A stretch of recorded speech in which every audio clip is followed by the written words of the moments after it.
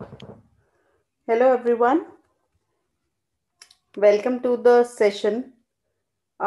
Today I have joined this live or started this live to provide you some updates relating to GST.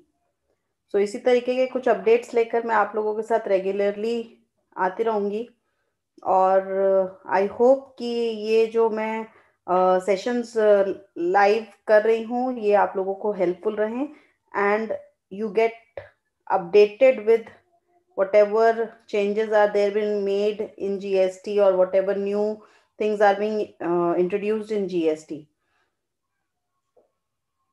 जो viewers पहले से हमारे channel पे subscribed हैं वो लोग मुझे काफ़ी वीडियोस में देख चुके हैं. Myself Priyanka Agarwal, I am a company secretary. Frequently हमारे लाइव सेशंस होते रहते हैं. अभी जस्ट फ्यू डेज बैक मेरा टैली का सेशन एंड हुआ है, तो अब ये नई सीरीज एक स्टार्ट की है जिसमें कि हम कुछ अपडेट्स आपके साथ शेयर करेंगे जो कि रीसेंट अपडेट्स होंगे. जीएसटी से रिलेटेड हो सकते हैं, टैक्सेशन से रिलेटेड हो सकते हैं और सॉफ्टवेयर रिलेटेड भी हो सकते हैं. तो आज जो मैं अपडेट आपके साथ शेयर करने वाली हूँ आप स्क्रीन पे देख सकते हैं. It is relating to GST, quarterly return monthly payment scheme, QRMP scheme इसको शॉर्ट में कहा जा रहा है. QRMP scheme. जीएसटी की काउंसिल मीटिंग्स हर मंथ होती है और जो रीसेंट नवंबर में मीटिंग हुई है उसी में ये एक प्रपोजल दिया गया है जिसमें कि QRMP स्कीम के बारे में बताया गया है और उसको इम्प्लीमेंट करने के लिए क्या गवर्नमेंट करेगी और क्या इसमें होने वाला है उसके बारे में ही आज का ये सेशन है. तो सबसे पहले नाम को ही डिस्कस कर लेते हैं. QRMP, quarterly return monthly payment scheme. जो लोग जीएसटी से अपडेटेड रहते हैं या जीएसटी में काम करते हैं तो उन लोगों को ये चीज का पता होगा कि जीएसटी में जो हम रिटर्न्स फाइल करते हैं 3B एक रिटर्न होती है जो हमारी टैक्स लायबिलिटी को डिटरमाइन करती है, जिसमें हम अपनी मंथली सेल और मंथली परचेजेस का ब्यौरा गवर्नमेंट को डिपार्टमेंट को देते हैं, जिसके मदद से हमारा कितना टैक्स पेएबल निकलेगा या क्रेडिट बच रहा है वो डिटरमाइन होता है और वो रिटर्न हमें मंथली भरना पड़ता है. अब मंथली का मतलब है कि साल में 12 बार. ऐसे में जो स्मॉल टैक्स पेयर्स हैं, जो छोटे व्यापारी हैं, वो लोग इस चीज को अपने लिए एक बर्डन मानकर चलते हैं कि पहला महीना खत्म हुआ फिर उसकी रिटर्न भरो, इतना दूसरा महीना चल रहा है फिर उसकी रिटर्न. तो it is a ongoing process और ऐसे में आपको रिटर्न की कंप्लायंस को पूरा करते रहना पड़ेगा. मतलब ब्रेक ही नहीं है, कॉन्टिन्यूसली बस आप काम रिटर्न का करते ही जा रहे हैं. और ऐसे में क्या हो रहा है कि अगर रिटर्न एक भी दिन ऊपर नीचे हो गई तो लेट फी चार्ज हो रही है. तो जो छोटे टैक्स पेयर्स हैं उनका ये बहुत टाइम से डिमांड था कि गवर्नमेंट क्यों नहीं ऐसा करती है कि रिटर्न क्वार्टरली कर दी जाए, जिससे कम से कम साल में सिर्फ 4 ही रिटर्न भरना पड़े, हर महीने का ये प्रेशर ना हो. और जायज सी भी बात है क्योंकि अगर हम टैक्स पेयर के नजरिए से बात करें तो 30 दिन का में काम किया, उसका डाटा सबराइज हो रहा है, सब कर रहा है रेडी, इतने में नेक्स्ट मंथ भी खत्म होने की स्टेज पे आ जाता है, तो आपको ब्रेक ही नहीं मिल पाएगा. बट आप जब क्वार्टर की बात करते हैं तो आपके पास 3 महीने का समय है.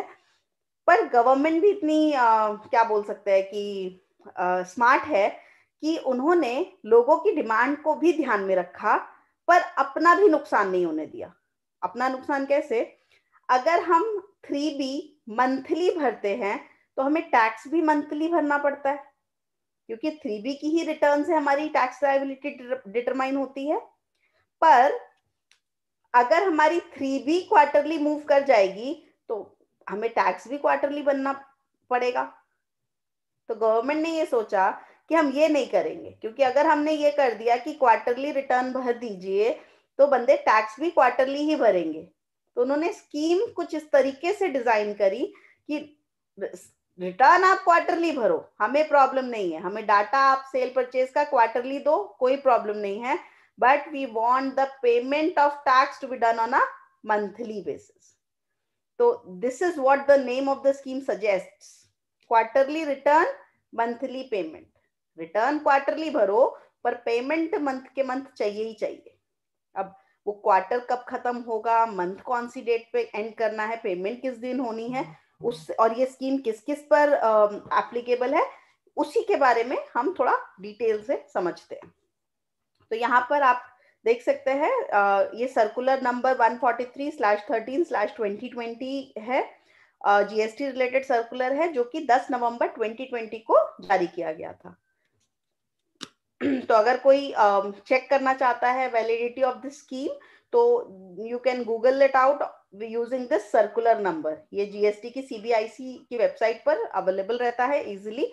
यहाँ पर आपको थोड़ा सा मैंने उसको इजियर लैंग्वेज में कोशिश करी है प्रेजेंट करने के लिए, तो हो सकता है आपको पूरा कॉन्टेक्स्ट जो भी है इसके बारे में, क्यूआरपीएम एमपी स्कीम के बारे में ना मिल पाए. तो इट्स बेटर कि आप सर्कुलर को खोलकर उसको डिटेल में पढ़े, जो लोग भी डिटेल्ड सर्कुलर पढ़ना चाहते हैं. तो अदरवाइज समराइज्ड फॉर्म में तो I have tried my best कि मैं आपको प्रोवाइड कर सकूं इस स्कीम की डिटेल्स को. तो आगे बढ़ते हैं. ये स्कीम की इफेक्टिव डेट क्या होगी, ये कब से लागू होने वाली है. तो अभी का जो प्रपोजल है उसके according the new scheme will be effective from 1 January 2021. That is ये जो अभी 31 दिसंबर 20 आएगा, इस डेट पे ये स्कीम, इसके बाद से ये स्कीम एप्लीकेबल हो जाएगी. हाँ, ऑब्वियसली इस बीच में कुछ अगर नया अपडेट आ जाता है या कोई चेंजेस आ जाते हैं, दैट इज ऑब्वियसली उसकी इफेक्टिवनेस रहेगी. बट अभी जो प्रपोज है वो यही है कि ये स्कीम 1 जनवरी 2021 न्यू ईयर पे ये स्कीम लागू हो जाएगी. ठीक है. अब ये स्कीम लागू होगी, क्या सब लोग इसमें आ जाएंगे? अभी मैंने स्टार्ट ही जब टॉपिक किया तो मैंने बोला स्मॉल टैक्स पेयर्स की ये रिक्वायरमेंट या डिमांड बहुत टाइम से चल रही थी. तो ऑब्वियसली गवर्नमेंट भी ये स्कीम उन्हीं को ध्यान में रखकर बना रही है. तो ये जो स्कीम है उसकी एलिजिबिलिटी क्राइटेरिया क्या है, आप देख सकते हैं यहाँ पर क्लियरली मेंशन्ड है. कोई भी रजिस्टर्ड पर्सन जिसको 3B भरना है. अब इस लाइन का क्या मतलब है, नॉर्मली जो जीएसटी की रिटर्न्स होती हैं वो जीएसटीआर 5 भी भर रहे हैं लोग, 6 भी भर रहे हैं, और अलग अलग तरीके के और फॉर्म्स, जीएसटीआर 4 भी है. तो ये स्कीम सबके लिए नहीं है.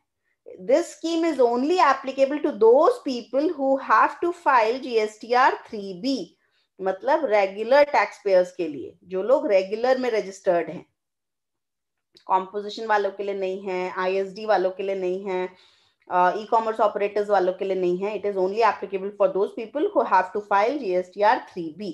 This is the first condition. Your eligibility check में पहला पॉइंट ये होगा कि क्या आप लोग 3B भरते हो. अगर भरते हो तो आप एप्लीकेबल, आप एलिजिबल हो सकते हो.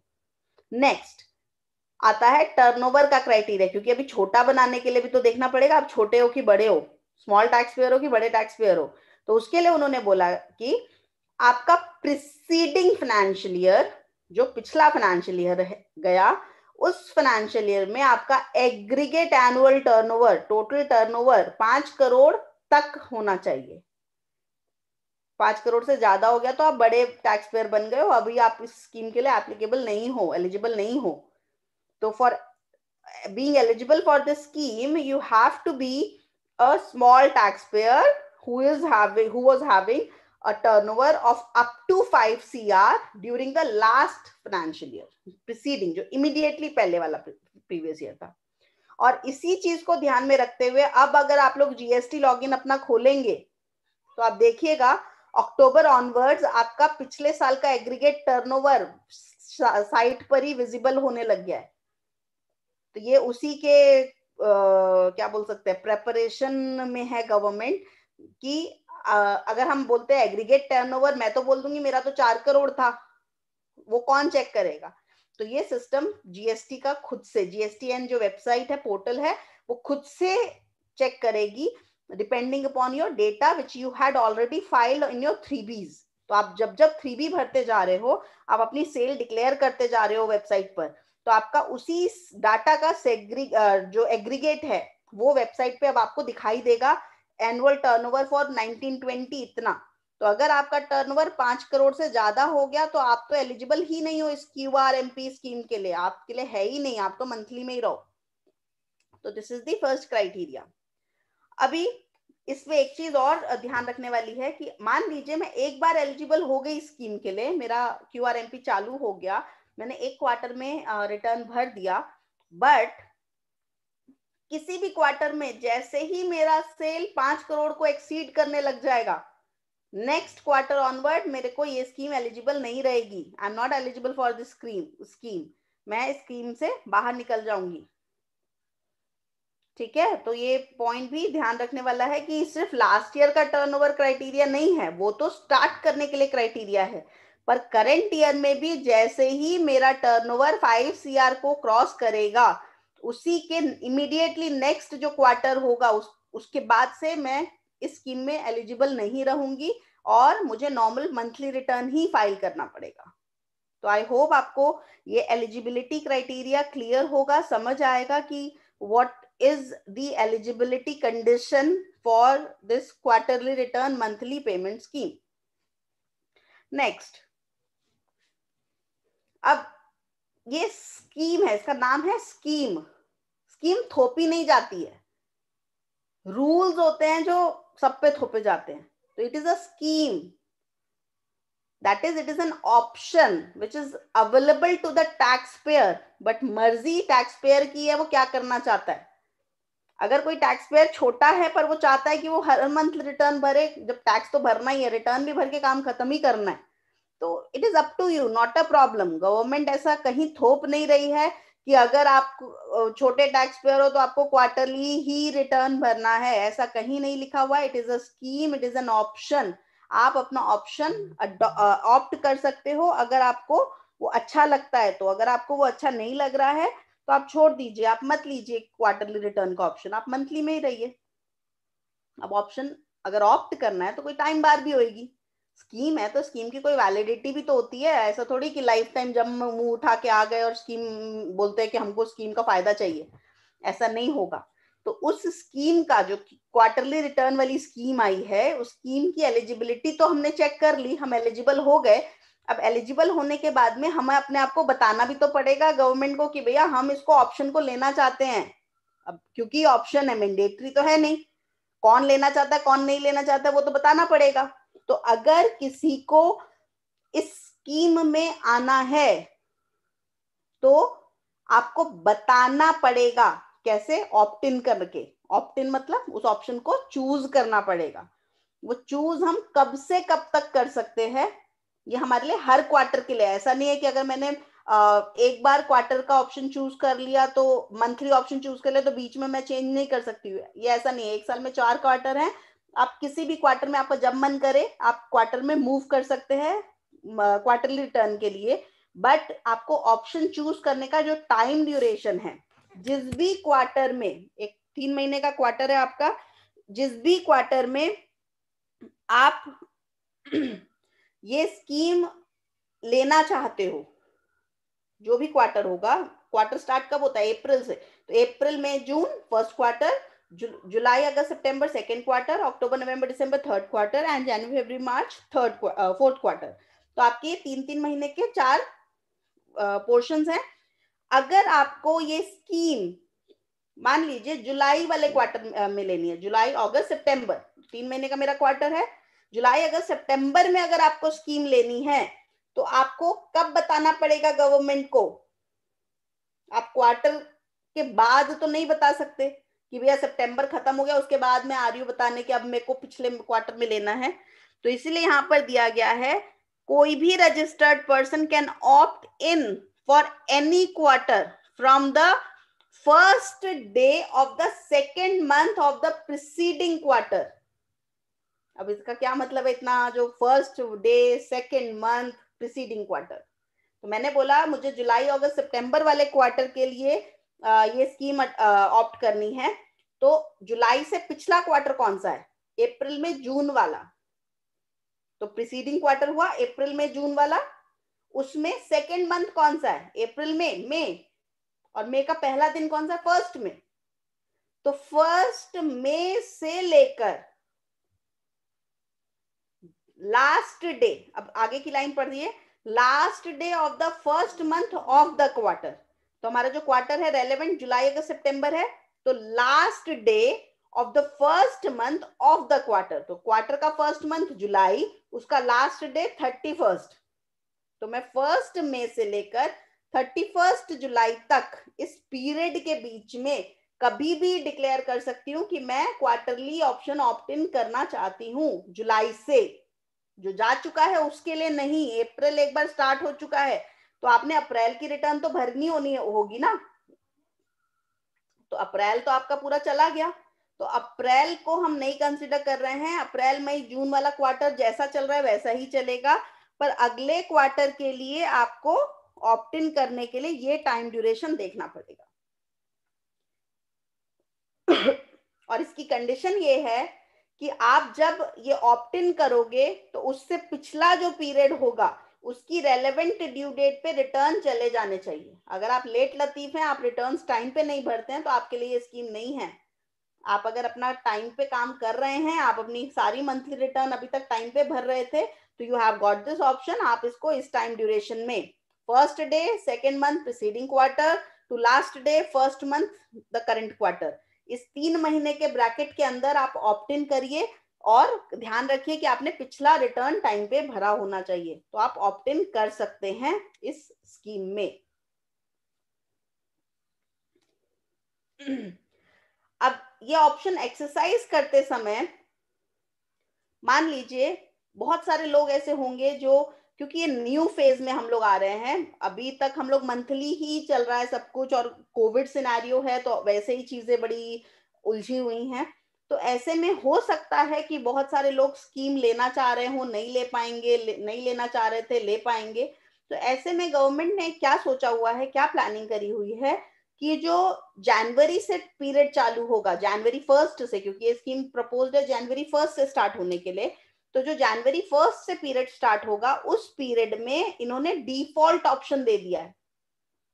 डिफॉल्ट मतलब खुद से आपको ऑप्ट इन वगैरह करने की जरूरत नहीं है, आपके पुराने बिहेवियर को देखते हुए, आपने किस तरीके से रिटर्न्स पहले भरी हैं उसको समझते हुए, उसके ट्रेंड को देखते हुए डिफॉल्ट आपके लॉगिन पर ऑप्शन खुद से ऑप्ट हो जाएगा। आप चाहें तो उससे बाहर निकल सकते हैं, वो आपकी मर्जी है। अब वो ऑप्शन कैसे रहेगा, ऑप्शन कैसे रहेगा, ऑप्शन के लिए इन्होंने बोला कि पहली चीज तो अक्टूबर तक की रिटर्न आपकी 30 नवंबर तक भर जानी चाहिए। तो अभी हम लास्ट जो रिटर्न का पीरियड अभी चल रहा है हमारा, वो अक्टूबर का चल रहा है, क्योंकि नवंबर तो अभी करंटली रनिंग है। तो जो लोग अक्टूबर में सेल करे थे, जिनकी अभी रिटर्न नहीं गई है, उनको ये मेक श्योर करना पड़ेगा कि अगर वो चाहते हैं कि क्वार्टरली रिटर्न स्कीम में जाएं, तो 30 November, that is today we are standing in 26th of November, तो अभी भी हमारे पास 4 दिन हैं, तो हम इन 4 दिनों में अपनी पिछली अक्टूबर तक की रिटर्न सारी फाइल कर दें। तो अक्टूबर तक की रिटर्न टाइम पर आपकी 3B फाइल्ड होनी चाहिए, this is the primary condition. तो ये गवर्नमेंट ने एक रिस्ट्रिक्शन लगा दिया है, ताकि लोग जो पुराने डिफॉल्टर्स अगर हैं भी, तो वो अपनी एटलीस्ट रिटर्न टाइम पे क्लियर कर दे, ताकि वो न्यू स्कीम में अगर मूव करे तो चीजें थोड़ा सा सॉर्टेड रहें। तो आपका रिटर्न 30 नवंबर तक फाइल हो जाना चाहिए, और अगर आपका रिटर्न 30 नवंबर तक फाइल्ड है तो क्या होगा, आपके रिटर्न के भरने के बिहेवियर के हिसाब से आपका डिफॉल्ट ऑप्शन आ जाएगा, और उसके लिए उन्होंने 3 ऑप्शन दिए हैं, 3 कैटेगरी बेसिकली बनाई है। ऐसे टैक्स पेयर्स जिनका टर्नओवर 1.5 करोड़ तक रहा है अभी, और उन्होंने R1 का क्वार्टरली ऑप्शन चूज किया था। ये आई होप आप लोगों को पता होगा कि हम लोग R1 में क्वार्टरली और मंथली का ऑप्शन चूज करते हैं at the starting of the year. तो अगर कोई टैक्स पेयर 1.5 करोड़ तक वाला है और उस टैक्स पेयर ने R1 क्वार्टरली भरने का ऑप्शन चूज किया हुआ है, तो गवर्नमेंट के हिसाब से वो बंदा फिर 3B भी क्वार्टरली ही भरना चाहेगा। जब वो R1 यानी सेल अपनी क्वार्टरली डिक्लेयर कर रहा है, तो वो अपनी 3B की लाइबिलिटी भी क्वार्टरली ही डिक्लेयर करना चाहेगा, तो इसीलिए उसके लॉगिन पर डिफॉल्ट ऑप्शन क्वार्टरली का आ जाएगा। उसकी मर्जी है, अगर वो उससे निकलना चाहता है वो मंथली पे रह सकता है, वो कोई प्रॉब्लम नहीं है। अगर कोई टैक्स पेयर ऐसा है जिसकी जो टर्नओवर है वो 1.5 से कम है, यानी वो स्मॉल टैक्स पेयर ही था पर वो अभी R1 को मंथली भर रहा है, तो गवर्नमेंट ये मानती है कि जो बंदा R1 ही मंथली भर रहा है तो वो 3B भी मंथली भरेगा, तो इसलिए उसके लिए डिफॉल्ट ऑप्शन मंथली रहेगा। पर अगर वो क्वार्टरली पे जाना चाहता है तो वो जा सकता है। ये डिफॉल्ट की बात हो रही है। डिफॉल्ट मतलब बिना कुछ करे हुए आपके पोर्टल पे खुद से ये ऑप्शन चूज हो जाएंगे। अगर आप 1.5 करोड़ से 5 करोड़ तक के टर्नओवर वाले टैक्स पेयर हैं, यानी आप एलिजिबिलिटी क्राइटेरिया वाले में फुलफिल हो रहे हैं, तो आपका क्वार्टरली रिटर्न अपने आप सिलेक्ट हो जाएगा। आप चाहें तो उसको मंथली भर के ले सकते हैं। ठीक है, तो जो आपकी टेंडेंसी रही जीएसटी रिटर्न्स भरने की, उसी के हिसाब से आपका फ्यूचर का ऑप्शन बाय डिफॉल्ट पोर्टल पर आ जाएगा। आप अपनी रिक्वायरमेंट के हिसाब से उसको बदल सकते हैं। अब मंथली जो पेमेंट है, क्वार्टरली रिटर्न तो बता दिया कि आपको क्वार्टरली रिटर्न भरना पड़ेगा, और हाँ, रिटर्न का जो ड्यू डेट रहने वाला है वो वैसा ही है, जैसे अप्रैल मई जून है तो जुलाई का 22 या 24 जैसे अभी चलता है वो ही रहेगा। जुलाई अगर सितंबर है तो अक्टूबर का 22 और 24, तो जो क्वार्टर खत्म हुआ उसका फॉलोइंग मंथ का 22 या 24, डिपेंडिंग अपॉन द स्टेट, जहां पे भी आप होंगे उन स्टेट का जो ड्यू डेट होगा उसके अकॉर्डिंग आपको क्वार्टरली रिटर्न फाइल करना होगा। अब मंथली पेमेंट की बात आती है, वो कब करना है। मंथली पेमेंट के लिए बोला गया कि आपका जो क्वार्टर है वो तो रिटर्न में आप एंड करोगे, पर फर्स्ट और सेकेंड मंथ जो उस क्वार्टर के होंगे उसमें तो आप रिटर्न नहीं भर रहे होगे, तो आपको टैक्स पे करना पड़ेगा मंथली बेसिस पर अगले महीने। मतलब अगर जुलाई का है तो जुलाई का अगस्त 25 तक, सक्सीडिंग मंथ जो नेक्स्ट मंथ होगा उसके 25 तक आपको टैक्स पे करना होगा चालान में, जैसे हम अभी करते हैं चालान, PMT 06 वाला जो हमारा फॉर्म होता है उसके थ्रू ही पेमेंट होगी, चालान के थ्रू, वैसे ही हमें अभी भी करना होगा। बट जब हम पेमेंट करेंगे वहां पर हमें रीजन फॉर पेमेंट सिलेक्ट करना पड़ेगा, monthly payment for quarterly tax payer, ये वहां पे ऑप्शन आने लग जाएगा, वो आपको एज अ रीजन सिलेक्ट करना पड़ेगा चालान के अंदर। ठीक है, तो ड्यू डेट ऑफ पेमेंट आपको पता चल गई। अभी अमाउंट कितना पे करना है।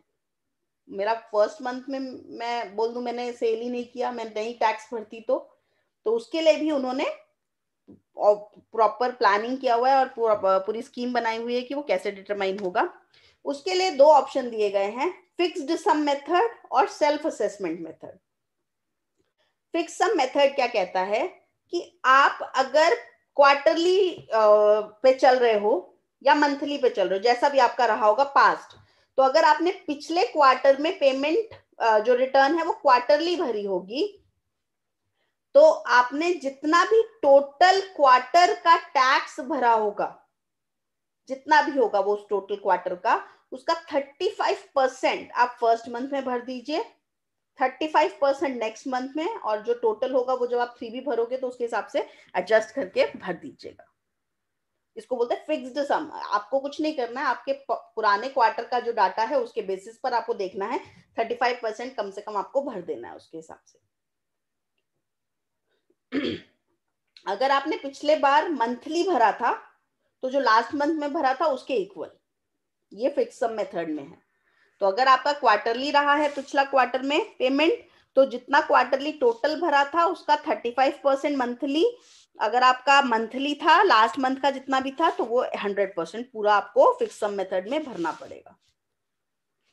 सेल्फ असेसमेंट मेथड मतलब पोर्टल पे आप 2B अपनी डाउनलोड करिए, वहां पे आपके कितने क्रेडिट्स ITC अवेलेबल है वो दिख जाएगा, आपने कितनी सेल करी वो आपके पास रफ एस्टिमेट होगा, अपनी सेल का डाटा होगा, आप उसके बेसिस पर अपना टैक्स लायबिलिटी डिटरमाइन करिए, खुद असेस करिए और उतना ही चालान के थ्रू पे कर दीजिए मंथली बेसिस पर। ठीक है, दोनों ही मेथड में पेमेंट आपको मंथली ही करना है, 25th of the succeeding month ही करना है, वो सेम रहेगा। फर्क क्या है दोनों मेथड में, पहले मेथड में गवर्नमेंट आपको प्रपोज कर रही है 35%, अप्रोक्सीमेटली देखा जाए तो 1/3, 33.33 बनता है ना, अगर हम 100% को डिवाइड करेंगे 3 में, तो 33.33 को उन्होंने राउंड ऑफ करके 35% बोल दिया कि नॉर्मली अगर आपकी सेल आप क्वार्टरली बोल रहे हो तो इक्वली रहती है ना, नॉर्मल ट्रेंड ऐसे ही चलता है बिजनेस के अंदर। तो आप 35% दे दो टैक्स, प्रॉब्लम कहाँ है? और जो पुराना क्वार्टर था उसी के हिसाब से नया भी रहेगा, थोड़ा बहुत ऊपर नीचे होगा वो देखा जाएगा, पर टैक्स आपको इसी तरीके से भरना है। और अगर आप सेल्फ असेसमेंट में जा रहे हो यानी आप अपनी जजमेंट लगा रहे हो तो अपनी जजमेंट के हिसाब से जाओ। पर प्रॉब्लम कहाँ है, अगर आप फिक्स्ड सम मेथड लेते हो और बाई चांस आपका टैक्स जो ओवरऑल है वो शॉर्ट पेमेंट पड़ जाता है, मतलब आपका एक्चुअल टैक्स लायबिलिटी ज्यादा आया और 35% आपने जो पे किया पुराने के हिसाब से वो कम रह गया, तो इंटरेस्ट नहीं लगेगा। तो सही है ना, क्योंकि गवर्नमेंट ने खुद बोला कि 35%, तो हम तो उसकी बात ही मान के दे रहे हैं। बाद में पता चला हमारी सेल इसमें इस क्वार्टर में ज्यादा ही निकल आई किसी कारण से, तो हमें कोई इंटरेस्ट लायबिलिटी नहीं आएगी, क्योंकि हमने जो उनका रूल है उसको फॉलो किया। पर सेल्फ असेसमेंट मेथड में पंगा पड़ जाएगा, अगर आपका टैक्स लायबिलिटी और आपका असेसमेंट में फर्क आया तो जितना फर्क होगा उसका इंटरेस्ट आपको कैलकुलेट करके देना पड़ेगा 3B के साथ में। तो इसीलिए बेटर है कि आप फिक्स सम मेथड पे ही जाएं, तो आपको इंटरेस्ट नहीं लगेगा। बाकी ऑब्वियसली ये अभी तो सब लिखा हुआ है, जब प्रैक्टिकलिटी में आएगा, जब इम्प्लीमेंटेशन में आएगा तो कमियां और जो इसके अच्छाइयां हैं वो यूज करके और अप्लाई करके पता चलेंगी, तो उसके बारे में फिर हम जनवरी के बाद में ही बात कर पाएंगे। ठीक है, तो ये था आज का जो मैंने अपडेट QRMP पे लिया था। Quarterly return monthly payment scheme government लाने वाली है 1 जनवरी से GST के अंदर।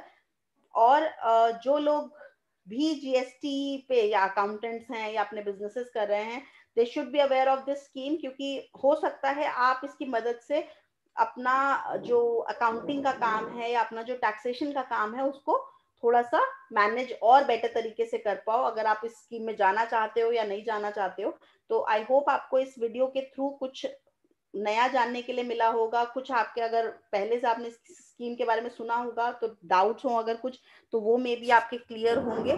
तो अगर आपको ये वीडियो अच्छा लगा हो तो please do like and subscribe to the channel, and अपने व्यूज कमेंट सेक्शन में शेयर जरूर करिएगा, ताकि आपके फीडबैक से हम लोग आगे अपने आप को और इम्प्रूव कर सके और अच्छा सर्विस प्रोवाइड करने की कोशिश करें। सो आगे फिर मिलेंगे नए अपडेट्स के साथ में। Till then, thanks for watching.